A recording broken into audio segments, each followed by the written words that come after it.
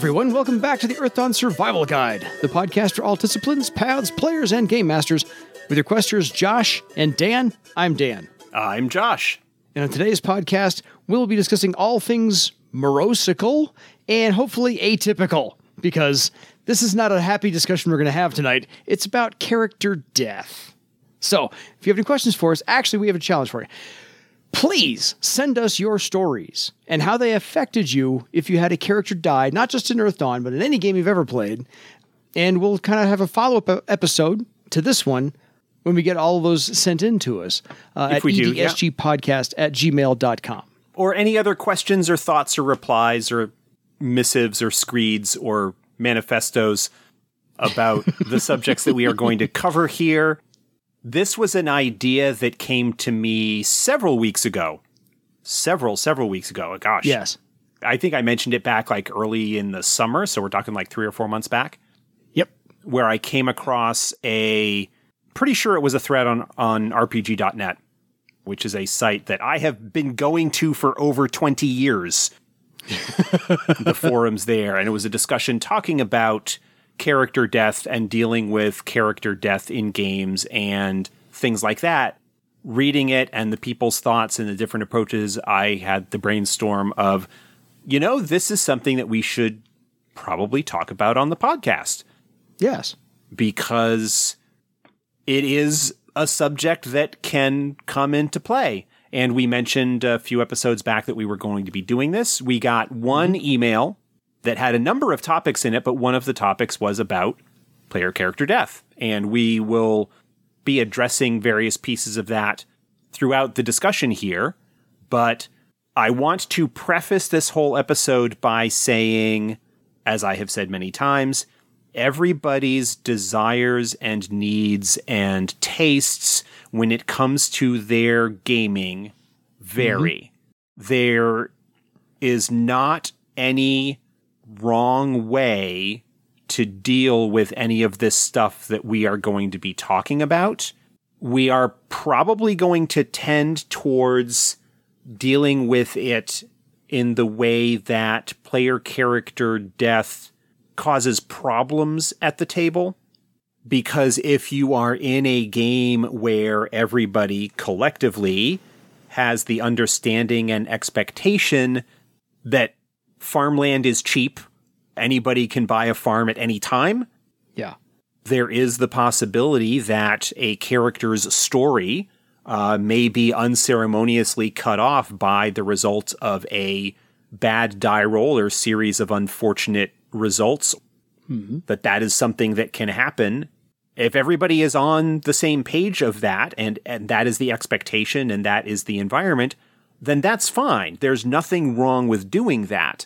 The problems typically come about when there is a mismatch between the expectations of various players and or the game master when it comes to how player character death is going to be handled in the game. And again, since different players have different tastes, one of my players from the first long-term Earthdawn game I ran, Doug, that is the same Doug who is the player making the Tiskrang character in the character generation chapter of the 4th edition player's guide. That is the same Doug. Doug loved making player characters, loved doing it.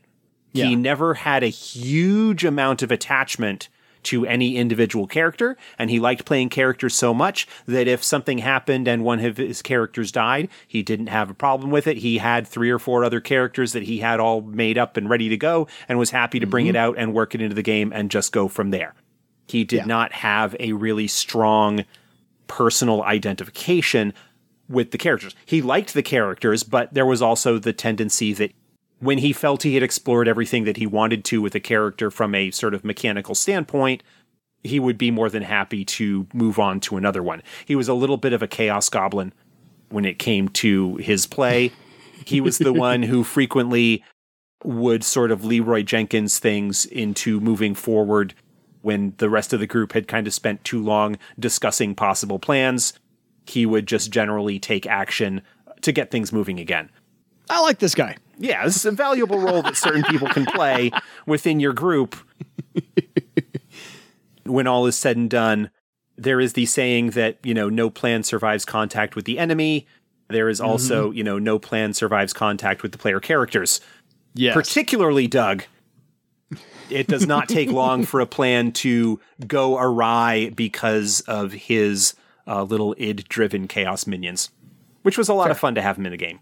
So you need to text Doug after the episode's over and just tell him we're talking shit about him.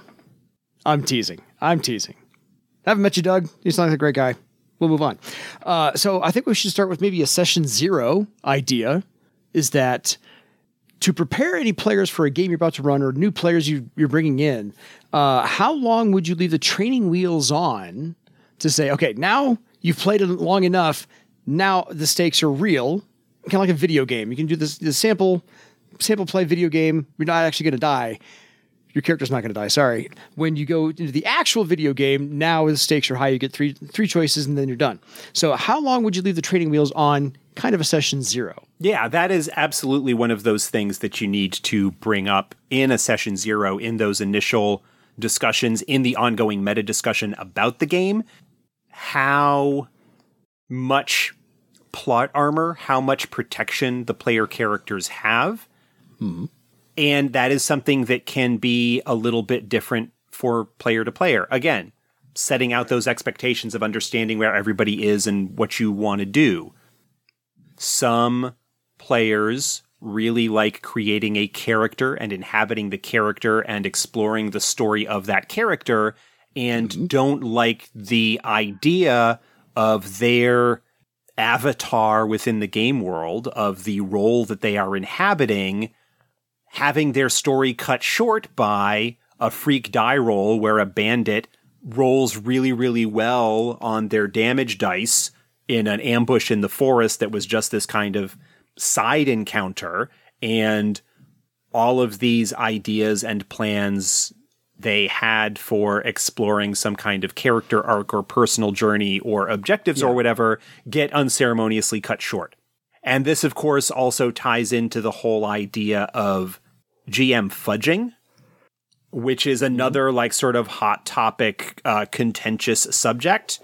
There are definitely players who are of the thought that if the GM is fudging the rolls, that if they are rolling the dice behind their screen and they roll a 32, but say, or act like it's only a 15 or a 20 or whatever, that they are somehow cheating. Yeah. And again, that is a whole other session 0 expectations discussion that should be had. And there have been people who have taken the stance, and I don't know that I necessarily disagree with them entirely, that if you are playing a game where you find you need to fudge the results often, you might be playing the wrong system. Fair. That if in some respects you need to be bending the rules or cheating, to use the loaded term for it, in order to get the results that you want, you're probably not using the right system to get the results that you want. Which is, again, a perfectly valid idea to have, as long as you are not necessarily one true wayish about it. Yeah. And recognizing that not everybody has fun the same way, and that other people having fun their way at their table does not affect you in any way, shape, or form, so don't be a jerk about it. Don't yuck somebody else's yum, essentially, to borrow a phrase I heard somewhere else. So, as part of this, let's put this in Earth Dawn terms. How long would you leave the training wheels on? Would be a number of sessions, a certain circle of the character, a legend point total that they've reached, or maybe a certain number of adventures that they've made it through. Second adventure, third adventure, now the training wheels come off. Yeah, that is one possibility. The other possibility to kind of play with that as a slider. And I would definitely recommend that if you've got players that are new to the game, like playing Earth Dawn for the first time, in much the same way that I would allow new players to sort of rebalance or respec their characters after a little bit so they can maybe make something a little bit more in line of what they want. Giving them a chance to get into their character and figure things out before you potentially put that on the table. But to get back to the idea of there being a slider, that perhaps character death is on the table only within certain moments, within certain frameworks, within certain scenarios, within your adventure. Story. Yeah. When you are having that random encounter with the bandits in the woods, player character death is not going to be something that's on the table. Yeah. And there are various ways that a GM could potentially deal with that. Dice fudging being one of the more blatant / secret ways that they could do that, but also just in the way that they are playing the NPCs. Yeah. If the ideas of the bandits are they're just looking to get some loot, knocking out the player characters is perfectly acceptable in a way of doing that, and somebody who goes unconscious is no longer a threat. There's not a need to then follow up with fatal blows, coup de grace, whatever, Insult to finish them off. Case, yeah. Of course, then there's the idea that you have certain groups that we all got knocked out and robbed, so now we are going to be vengeful and pursue these random bandits to the ends of the earth to gain vengeance on them and their children's children because they caused us this problem one time. And again, that's a table culture, that's an expectation, that's a session 0 sort of thing. Mm-hmm. One of the downsides, if you've got a group that is going to be murder happy when it comes to dealing with other characters in the setting, at a certain point, their reputation is going to precede them, and people are not going to be willing to surrender. And if something happens, they know they are going to be in a fight for their life and go with that sort of thing. Agreed. So I'm going to borrow something here from a manual that you and I both own called Your Best Game Ever. We're referencing Monty Cook games like twice in 2 episodes. That's weird for us. Anyway, their 2-page spread on character death has something for session 0 that I think we should include, which is have a policy about death in the game. And that is, I've never had a policy, but I've only had a couple of characters actually die. Not exactly through my fault. Anyway, so basically it boils down to this. Is death in your game for the player characters, is it permanent? Is it not permanent? Is it not permanent but coming back is rare and needs to be very soon and difficult? Is death never random? You know, the bad dice rolls are bad dice rolls every once in a while, but eventually those may stack up and yes, your character can die. Is that your policy? Or is death just kind of up to the player and the game master to decide, you know, this is going to kill your character. That's how the dice fell. Are you okay with that? What do we do in the meantime? You know, things like that. So basically have a policy. Thoughts? Yeah, absolutely. And this is all part of that session 0 ongoing meta discussion about the game, because that policy could potentially change. To share a story about a player character death, again, going back to that first long-term game that we ran, my friend Sean, who also appears in the Player's Guide and GM's Guide, because if you're not writing a game book, you know, why shouldn't you honor the people who got you to where you were in their own way? Yes. His initial character in the campaign was a journeyman, and this was in first edition, so it was the old, basically sort of build your own discipline, human journeyman adept, and played that character whose name was Bearclaw up through like 3rd or 4th circle of something like that, and then decided that he really wasn't feeling the character so much anymore and was looking to make a change. He wasn't finding mechanically that the character was doing kind of what he wanted to do. And so brought that up to me, and we worked out a bit where he wanted his character to end up sacrificing himself in order to protect another member of the group, to give him sort of a heroic out. And it was something that everybody at the table kind of knew out of character was going to happen, and that his new character would be introduced very shortly thereafter. And we had kind of all worked out how that was all going to work. And so we had this scene that tied into one of the larger story arcs that was going on, where his character ended up getting killed, saving the life of actually Doug's swordmaster at the time. This is the same swordmaster that I've told stories about before, who thought he was human because he was actually a magically constructed body with a spirit bound into it. Oh, yeah.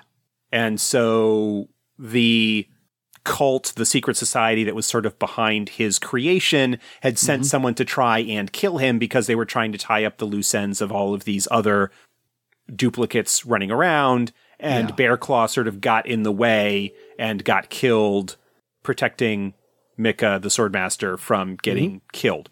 Yeah. So it tied into that. But it was completely sort of a story consideration. This is going to be the end result of this scene. Yes. And it gives the character a good send-off, a valuable send-off in the game that kind of provides a moment in the narrative. And so that is something that is certainly one of the possible considerations. Earthdawn as a setting, we talked about this with the Death's Sea episode a couple of weeks back or so, where we were talking about Death's Domain. There are some conventions that are already built into Earthdawn as a setting, looking at that list. Yeah. Resurrection magic is something that you have like a limited time after somebody's dead to bring them back using a last chance salve or a spell or something like that. But after that point, then true resurrection is very difficult and often involves an epic quest of some sort or powerful ritual. It's not just something that comes by easily. And so that is something that you would need to factor in when you are deciding what level of mortality your game is going to have. Agreed. And I can say a similar story, but we were playing a couple of years ago and the player was not happy with his character either. Same thing. He was like, I'm not feeling this one.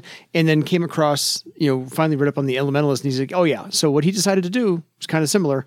He wanted his character not to be a heroic sacrifice, but to absolutely be gutted, shredded, and eviscerated by a horror to get the party all to come together and chase down not just the horror, but the the eldritch horror behind that one as well. So really put us on the path of we need to take down this really bad thing. And so, we had the same idea. He talks about it with his game master, and the rest of us, we were kind of like, we were surprised, and that was the good thing. The rest of us didn't know this was going to happen. And the characters that were left over after that fight ensued, where this character was eviscerated, literally torn limb from limb, we were okay with the horrific aspects of this. We all, paid our respects to the character, did a nice little ceremony, the whole 9 yards. And so it's one of those, if you are I can't say role-playing correctly. If you're role-playing it the way you want to role-play it, then if that character dies and the player's okay with that because they chose that path, I think it's nice in-game to have the ceremony like we do in real life, if somebody dies, that the player characters get to figure out the other facet of who they are.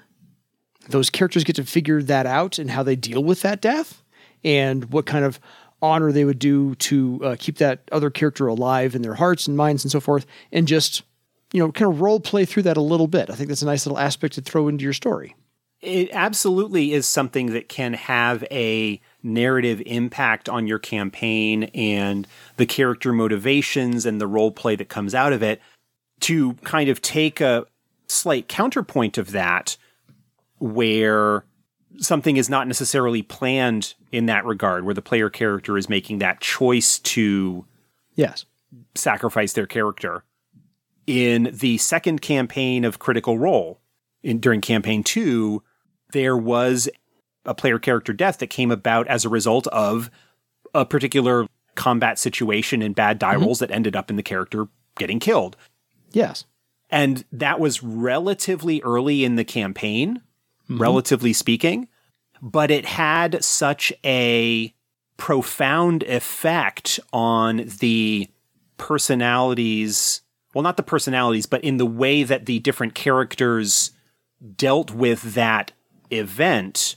Yes. And a game that is a lot more, in a way, sort of improvised in terms of there is not a sort of specific pre-planned story arc that is in place. There is more of an environment, and things happen, and the GM, Matt Mercer, and the players all kind of roll with it.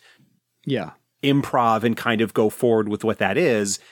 the initial ideas that he had for, he was talking about when the campaign was over and doing the sort of like post-game interviews and talking about stuff, how the plot line, the story ideas that he sort of had tying into that character's backstory came back into play, but in a different way than was originally thought of because of what happened to the character. But just what an effect it had in terms of bringing the characters together and giving them a kind of motivation and a shared experience and a tragedy, in a sense, that shaped the tone of that going on, and in its own way brought in probably my favorite character in campaign 2, who was the replacement character for that, who was just an amazing character who I absolutely loved. But yeah, so there is that to think about as well. And again, that is a table culture, that is a game master and player comfort thing. If you are comfortable with being more loosey-goosey, more sort of improv, more willing to find out that the path that your game is going down is not necessarily the one that you expected, we could perhaps start working on an episode talking about improv, in a sense, in a campaign, and how to be a little bit more open as a GM and not necessarily have a particular story that your players ride on in order to get to a sort of foregone conclusion, but to have something that is a little bit more open and how you can roll with the punches that come up maybe as a result of the decisions or die rolls or anything like that. But that is another sort of counterpoint. One other thing that comes to mind, and maybe you can sort of address this a little bit because I've been talking quite a bit, is the idea of, now I completely forgot what it was. It's okay. This whole podcast is me set up, you talk. That's how this has worked for 190 episodes. I'm completely blanking now. So anyway, what's next on your list? Fair. It's okay. So we had to talk about the in-game acknowledgement of the deceased character. Do you do that? Do you not do that? I thought it was nice to do that for what we did there. And if it's possible to build the new arc or campaign or story for returning that character to their home, to their life rock, to their family, things like that. So something along those lines. Yeah, that is one possibility of connecting that character to their roots, returning them to their home or something along those lines. Yeah. Which is something that can be especially impactful if you have previously had interactions with that family or that community in the past. There's also the possibility, now I remember what I was thinking of before. Yeah. The other idea, the other response that often gets brought up in the discussions about player characters having a certain amount of plot armor, perhaps, is that not having death on the table as an option removes all of the tension from the game.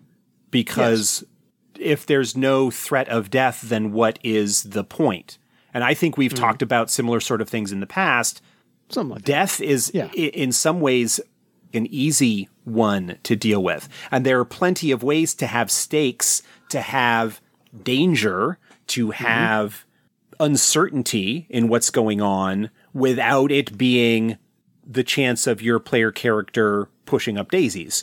There's the possibility of them being captured.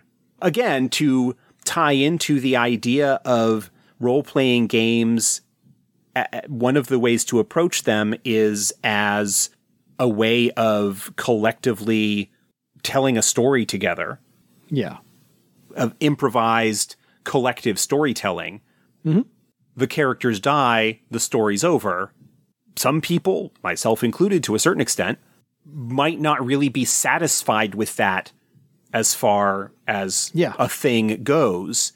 And so, if that is something that you as a group collectively decide that you don't want on the table, except perhaps in specific circumstances, you need to find other things that raise the stakes, that provide some hazard or danger, There's the old saw of the bad guys take prisoners. They capture you. They leave you for dead. There are plenty of things that you can do as sort of a Deus Ex Machina that allow you to continue the story while dealing with the consequences of the negative stuff that happens. I mean, honestly, in the Legends of Earthdawn game, the episodes that happened kind of have been released at this point. We kind of had a Deus Ex Machina that kept us from all dying at the hands of Zorg. I feel. That was kind of the situation there. But that was a game as well that had a player character that died very early in the campaign. Early on. Like episode 4 or 5 or 6 or something like that. Yeah, that then ended up informing quite a bit of what happened in the story going on. Yeah. His sword, Rusty's air sailor, the character's name now escapes me at the moment, but his sword ended up being picked up by Scratch and sort of becoming a significant item and a thread item, and his death early on in the care was kind of a undercurrent of everything that sort of was going on in the aftermath of that and how that affected the characters.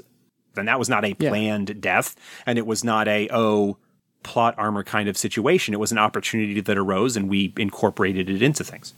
Yes. Rightfully so, because occasionally those things happen. It's like when a TV show has the actual actor die, what happens to their character as well, and things like that. I think we've covered enough on session 0. However, there's two more things we can kind of bring up for session 0, which is, okay, if your character can come back, if it's all done right, do they come back changed? Do they not change at all? Or if they do change, at what cost? So more ROLE playing opportunities for the player of their player character. And I think that's a negotiation that, again, has to happen with the player and the game master. But it's one of those, I think that's kind of set up for session 0. Yeah. With the recognition that session 0 is not something that necessarily happens once and then you're all done. Yeah. I like to think of that as the broader ongoing meta discussion of the game itself, because things can change, especially if you have a longer running game. Yeah. I did have one session where I gave everybody the week off because I said, okay, you're coming to the point where you're going to face the big bad horror that I had planned for this whole thing. And I told them, all bets are off. No fudging of dice rolls. Everything's out in the open. If you get enough damage to where you're dead, you're dead. We'll talk about what happens to your character afterwards. But I said, this is up against the big bad. I purposefully didn't let them, face too much danger where the character was going to die before this. But I said, this is the fight where I promise you, this is the one time I'm not going to pull any punches. You have a week to plan. You have a week to come up with your strategy. This is all bets are off. Bring your A game. Yeah. And I seriously wounded about 4 out of the 6 characters. And one of them almost changed careers and this is in Earthdawn. One of them was playing a troubadour where he took since he was a singer and a guitar player, took a serious throat injury. And so we had to do some serious side rolling to see if he was going to recover from that and change careers afterwards. Instead of following the troubadour path, choose something else. I do have to say that the lethality of Earthdawn has a high early spike, but then can drop down fairly quickly. Mm-hmm. New characters, first circle, second circle, they're a little bit more difficult to kill in 4th edition than they were in earlier editions because of the change where you get a little bit of durability at first circle as opposed to it being something that you pick up and invest legend points in. And so your character's survivability is a function of how much you're willing to spend to have them be survivable. Mm-hmm. There are a number of ways in Earthdawn, once you get a little bit of experience under your belt, once you have some treasure, once you have some money, to make it actually difficult to outright permanently kill a character. Between last chance salves and spells that speed recovery, like Plant heat feast. food, plant Yeah, feast, heat food. air mattress, Air recovery tests. There's a whole bunch of stuff that is available in Earth Dawn. The life check talent. Life check talent, although that's a higher circle, but things that do make it a little bit more difficult to outright kill a player character. And so you may just need to be perhaps a little bit careful in those early circles before they get to the point where they have those tools where they can do it. But again, you absolutely can throw really tough opponents at a group and mess them up seriously, potentially killing individuals. You don't give them the chance to. Which brings us actually to one of the 3 stories that we got from the email, the one email related to character death that came in a couple of days ago. This was an email from Lehman Crafton Jr., who has written into the show before. Absolutely.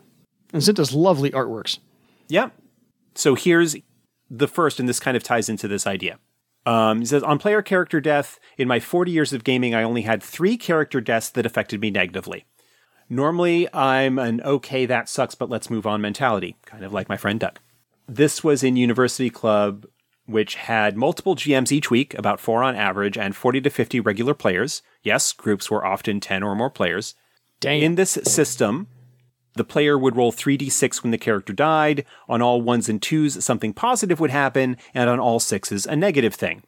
At the beginning of the session, the GM looked at my character and didn't believe he could be as advanced as he was. I had played the entire year previously and never died. A lot of deaths were in that campaign world.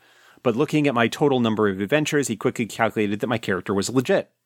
During the game, another character died and ended up rolling all 6s. Part of the resulting negative was my character died. It really hit me as petty, as I wasn't the one who rolled the 6s, nor was anyone else's character killed.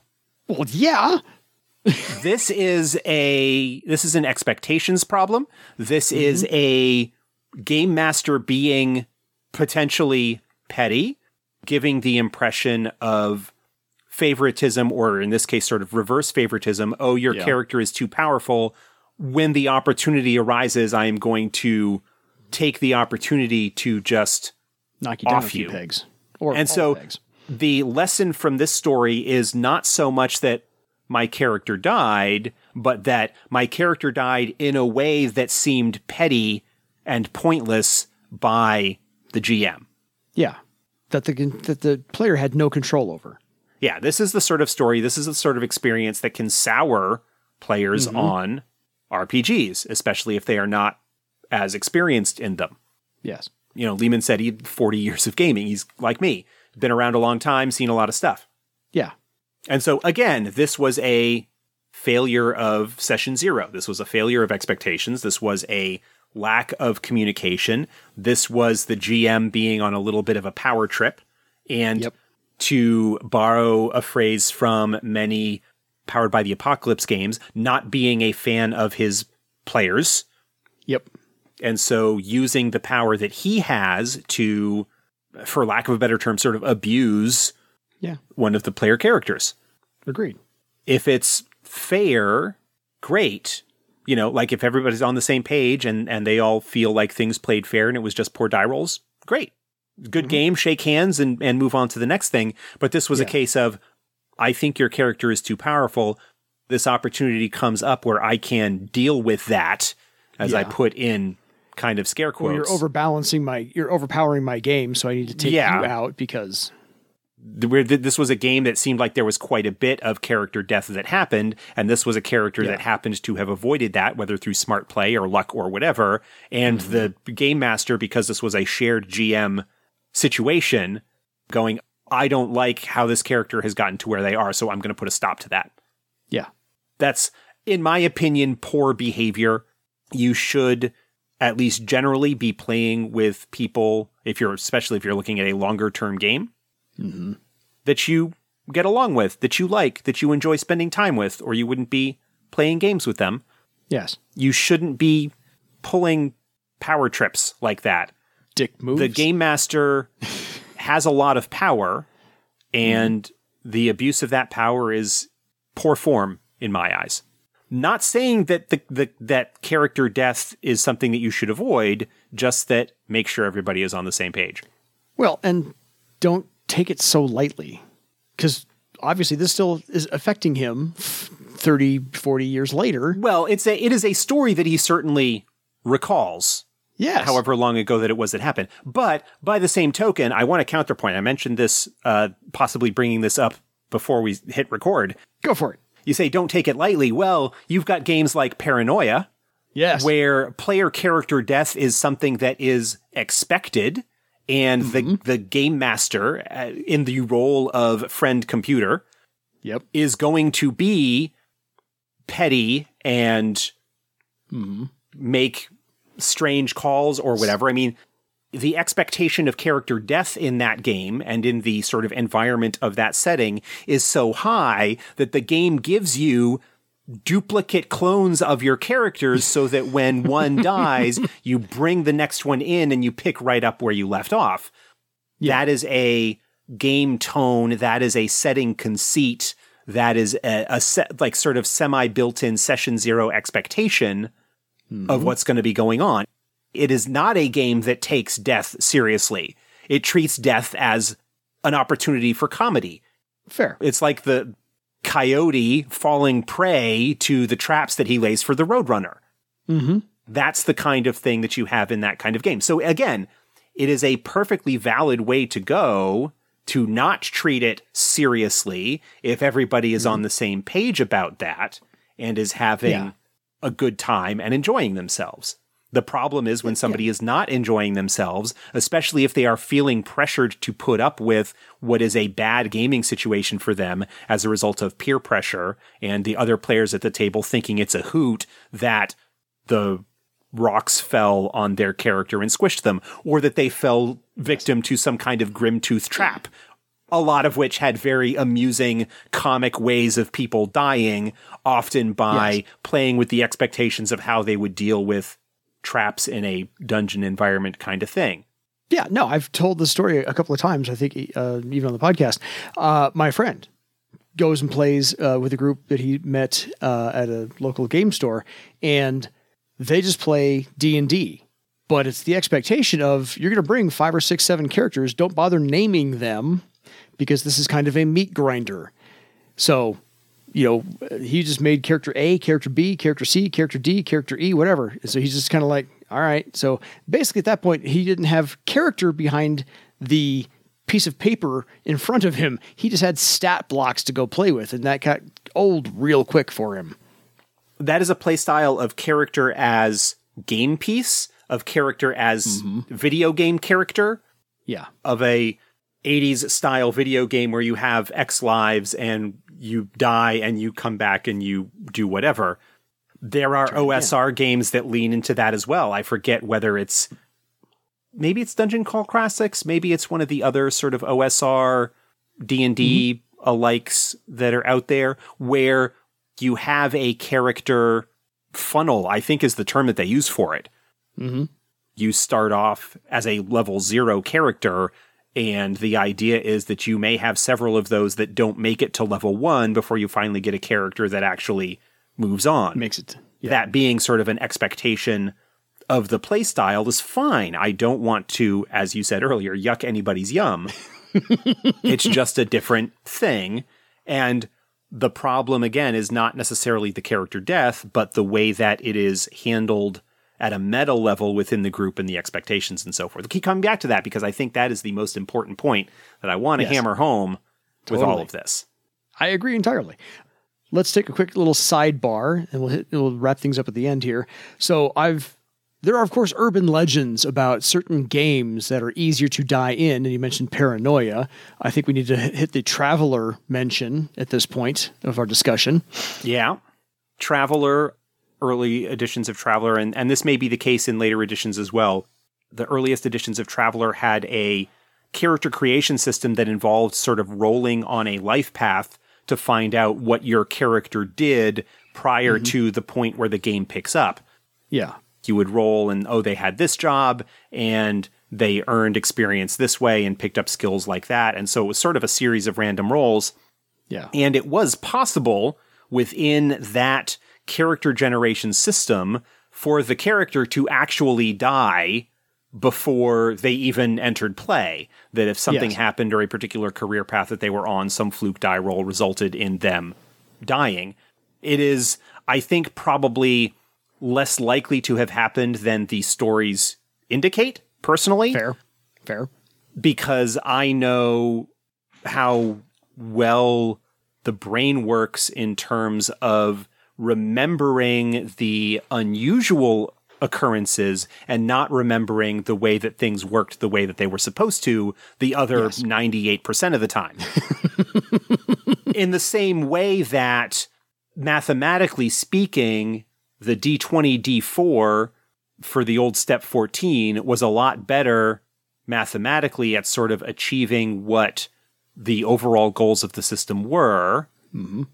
But because of the way things worked, people would always remember the extremes that would happen with that rather than the 90% of the time that things went exactly as you would sort of expect within that particular mechanical curve. It had its issues. I've got a whole series of articles that I wrote in about the issues that it had, but I addressed that sort of in those articles, and that is that the problem was not in the mechanics themselves so much as what the probabilities of the system set up in terms of people's expectations and the tendency of people to remember the outliers rather than the actual averages. So the reports of character creation, death, and Traveler have been greatly exaggerated. Probably. I don't know. To borrow a phrase. I know it could happen. I'm just borrowing a phrase from Mark Twain. Yeah. Because I can. It certainly did happen and could happen. I just don't know how likely it actually was because we don't hear about the thousands or tens of thousands of characters that were created and played without any issues whatsoever. Absolutely. None of those at all. So I think there are otherwise some other games that are probably easy to die in the, as you said, the beginning stages. And you said the curve is a little bit less steep for Earth Dawn for second circle. Third circle, it gets a little bit easier to survive. I remember first edition and second edition D&D, your hit points were on a single die. And so sometimes you had 2 hit points if you were a wizard, sometimes 4 if you were a fighter. You're like, wow, I'm not going to be here long. So I think some of those games as well. I also do know that the game that I can't say started on, but way back early in my career, The World of Cinnabar. Man, that is a game that is all about the zeros behind the number you're rolling. And so it's pretty easy to die in that game as well. In fact, I had a player who had a first level character, ended up dying in the first session, and just refused to play the game from there on out. Yeah. Was so not happy with any of that. So touch on a couple of other things here from Lehman's email, kind of a couple of other stories that he had. By all means. So we had the first story where he kind of had a GM that seemed to be petty and not playing fair in a sense because of the circumstance that happened. The second was in a game which I liked the adventures, but strongly disliked the system. After playing an entire 9-book plot, we switched to another adventure series. In that, I finally found a class that, while I still disliked the system, I enjoyed this one character. A surprise attack followed by a crit killed the character. I just couldn't get past the character dying because I didn't want to bring in the character X Jr. and just do the same class again, but had no interest in playing another type of character. I did play another character for about 3 to 4 sessions until the party resurrected my original one, but that was a strange feeling I had never experienced before, a connection to a character because of a dislike for a system. And that brings in the idea that some people can get strongly attached to a character that they are inhabiting and are approaching it from a protagonist in a novel or movie or something like that. We know, for example, that in the movie True Lies, there's not really any danger to Arnold Schwarzenegger's character. We know he is going to get through just fine. Yes. Death is not really an actual danger that is on the table, but we still enjoy the ride to getting there. And some players enjoy having their character having that kind of role where they are going along on this adventure and enjoy playing the character and inhabiting the character and kind of coming up with the character's story. And so don't want that story unceremoniously cut off by the result of freak die rolls. Yeah. Which is perfectly fair. Agreed entirely. So we've gone through all of this session 0, other games where it's easier to die for the player character to die. Sorry about that. Keep meaning to split these things up. And so your character actually died. You didn't use the last chance save properly. The dice rolls didn't turn out right. Your life check talent didn't work, or the Journey to Life spell, Wizard 10th Circle from first edition, whatever. If you can bring that, dust that off. None of these things actually worked. Congratulations. You've taken more damage than your character can allow. You're actually dead. Again. So, grief period for the player who happens to be that attached. Do you give them the rest of the session off? Give them a week off, 2 weeks off, whatever the case may be? And if your character can't come back from the dead, can't get rezzed, whatever the case may be, do they bring in a brand new character? Is it the same circle? Do you start them off at first circle? And what happens to that dead character's stuff and magic items? That is something that would need to be figured out at the time if it hadn't sort of been addressed already in the expectations and discussion and policy that you have established previously. You need to come up with that. I think it's perfectly fair and understandable for someone who has been playing a character for a while and has perhaps in some ways become attached to the character, if they are not consciously making that decision to sacrifice the character for story purposes because they want to change up or whatever, and are just end up through the results of whatever happens to be dead, for there to be a period of mourning, of sadness, that can come about as a result of that. I mean, we get attached to fictional characters all the time. We have people that write novels, fan fiction about characters in properties that they love. Star Wars or Harry Potter or Firefly. Whatever. So there absolutely can be as strong a connection that you have with this fictional character that you would with a real person, a friend or family member. Perhaps even more so when that character is an aspect of yourself. Because when you are playing a character, when you come up with a character, there is often aspects of yourself that are being expressed or that inform that character. If you've created them and you have been inhabiting them as a player for a while, that's bound to happen. They're a slight reflection of you, yes. Yeah, and so understanding that there may be a period of mourning, there may be a period of adjustment, there may be some kind of emotional aftermath. I mean, this ties into just the general ideas of safety tools and whatnot in general that we talked about so many episodes ago. Yes. You can have heavy topics, you can have serious events, you can have dark stuff that happens, and you just need to give yourself and your players room to sit in those feelings, room to process them, room to cope with them, and to just be sensitive. Again, different players will have different reactions to them. If you've got somebody like my buddy Doug, it's like, you know, Lehman said, more of a, oh, that sucks, but let's move on. Yes. As opposed to somebody like myself who really likes getting into a character and inhabiting a character and, you know, would prefer they don't die. It's not completely off the table, but I'm personally not crazy about it just because of my sort of more actor background, and I like to inhabit characters that way. But yeah, that's understandable. To talk about Earthdawn specifically, whether you bring a character in with the same number of legend points as the character that died and let them sort of build a new character using those points. That's what I did with Dora, who was the replacement for Bearclaw in that longer game, that long-term game that I ran. You had this many legend points when Bearclaw died, create Dora, make her as a first circle character, and then level her up using the legend points to build her to where you want to. And that's fine. That is something you can do. The way that the Earthdawn advancement system works, the Legend Awards, we talked about this in response to a question at least once in the past. You sort of give everybody at the table the same Legend Awards based on the average circle of the group. Yeah. It doesn't take a whole lot of legend points for a brand new first circle character to quickly catch up with the the rest of them. They might always be a little bit behind, but broadly speaking, they will tend to be roughly equivalent. Yeah. Obviously that's more difficult to do if the circle difference would be a lot greater, only because of the difficulties and challenges that the group would typically be facing.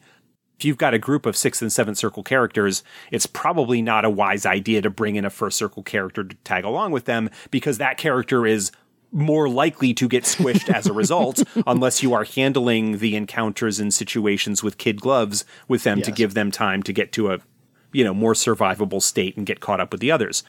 And agreed. That's just as far as the stuff, that depends on the circumstances. Anything that's sort of important, especially in Earthdawn where you've got thread items and whatnot. Yeah. What happens to those? Do they get recovered? You have the key knowledges for them. Are you just going to give them to the new character, or is somebody else going to pick them up? Definitely all things to think about. Feindar's Wit. That was the name of the blade. That was it. Feindar, yeah. Yeah, Feindar. That was Rusty's Air Sailor character. That took 20 minutes. Thanks, brain. It would come up eventually. I knew. It's going to get there eventually. So, leaning on your acting background or your theater background, I think if it's worked out in advance, and this occurred to me during the recording of this whole thing, perhaps if the player wants, like Doug said, to have that character have a heroic death scene, perhaps let them act that out. Yeah. It is role-playing after all. Provide them the scene, or even if they didn't like it, even if they didn't want their character to die and nothing can be done about it, but they're still okay with it, that sucks, let's move on. Give them the opportunity to play their grand death scene. How often, every actor in Hollywood likes to have a death scene. I think Sean Bean, however, has hit his limit, but that's just me. He did actually hold a sign up during the strike, don't kill me anymore. But I think otherwise, if you get to have a nice death scene, give it a shot. Assuming that the circumstances are appropriate in the game that you're playing, that it makes sense to treat it with some gravitas, with a bit of somber appreciation, because that is a moment that is going to live on and come up as something that is a story that will live on at your table and with your groups for years to come, even if you move on to other campaigns and other games and other characters. Yeah. So I think I can't say tapped out on this one, but I think we've covered all of my notes. Do you have any final thoughts in this hour? Yeah, I just want to share the third one from Lehman here to kind of wrap up. The third game was Earthdawn, where in a 2nd edition game I was a Windling Weaponsmith, but didn't get to a circle where I could firmly state this works or doesn't work. I wanted to try the concept again in 4th, but died at circle 2 or 3 before I got the answer. Fortunately, he says in scare quotes, I was carrying a cursed thread item that offered my character to live. Dying while possessing or killing with the weapon was the thread trigger, which was unknown to me at the time. I took the offer to live, and there was a long story of trying to break the thread without dying. Now that character hit circle 6, and while I don't want him to die, if he did, I now know that, yes, a Windling Weaponsmith works for me, so I could let him rest peacefully if he dies without making yet another Windling Weaponsmith. Cool. There's sort of 2 things going on with that. One is the opportunity of having to death spin out a follow-up thread or a side quest or other arc or something like that, whether that is a quest to bring the character back or whether circumstances arise that maybe give them an opportunity to survive and to deal with the aftermath of that. And the other is recognizing the point at which you are able or willing to let the character rest and go on with something new because you finally had the chance to sort of explore what you wanted to do and find out whether something worked for you or not. And that basically he says, because he kind of sums things up in a similar way that we had, but the last one, the third just happened to be lucky, and I realized that as a player, I like to see if a character concept works for me or not, and I hadn't realized that was a personal preference or hang-up until it happened. Yeah. The experience of having the player character die allowed for some player introspection to recognize something that they liked about their play, about their preferences. Yeah. It is not so much that they inhabit the character, but they want to get enough experience to know whether a particular concept works for them or not. That there is a certain amount of mechanical exploration that they feel is satisfactory before they would be able to hang up that particular cloak and move on. Agreed. So, Lehman, thank you absolutely for helping to inform our conversation today with your email. Loved it. We'll get to the rest of your Yeah, there were some other thoughts that were in that as well in response to some other questions we had earlier. We'll get to those in a later episode. Yes. But this was right in line with what we were talking about today and really provided some additional insight and hooks to put other stuff on. I'll give you 1,000 legend points for that, Lehman. Perfect. Take him and run. I'll give you another 1,000. There you go. Two little things from us. So, folks, if you have any, and again, as I said at the opening of the show, if you have these stories, if you have how it affected you like Lehman's examples do, please send them to us. We will do a follow-up episode going through all of those, telling your stories, your character death stories, so that we can further the conversation a little bit. And if there are anything that you felt that we didn't cover either at all or adequately enough, and you have your own thoughts and feedback, please send those in as well. I like talking about Earth Dawn. I like focusing on the Earth Dawn specific stuff, but yes. I am a broad gamer. I have a pretty significant collection and have played a lot of different games, and I like the theory crafting and meta discussions that can take place around gaming as a hobby and the various aspects of it that are common across a number of games and not exclusive to just one. So hopefully this is an episode that is sort of along those lines, similar to the safety tools one that we did. Yes. And so, subjects like this, if there are any broader, not necessarily Earth Dawn specific topics, we're going to maybe do that one about improv gaming. But if there are any kind of ideas or topics about that you want to listen to our thoughts about for whatever reason, let us know. By all means. Until next time, folks, kill your darlings carefully for your legend. Good night, everybody.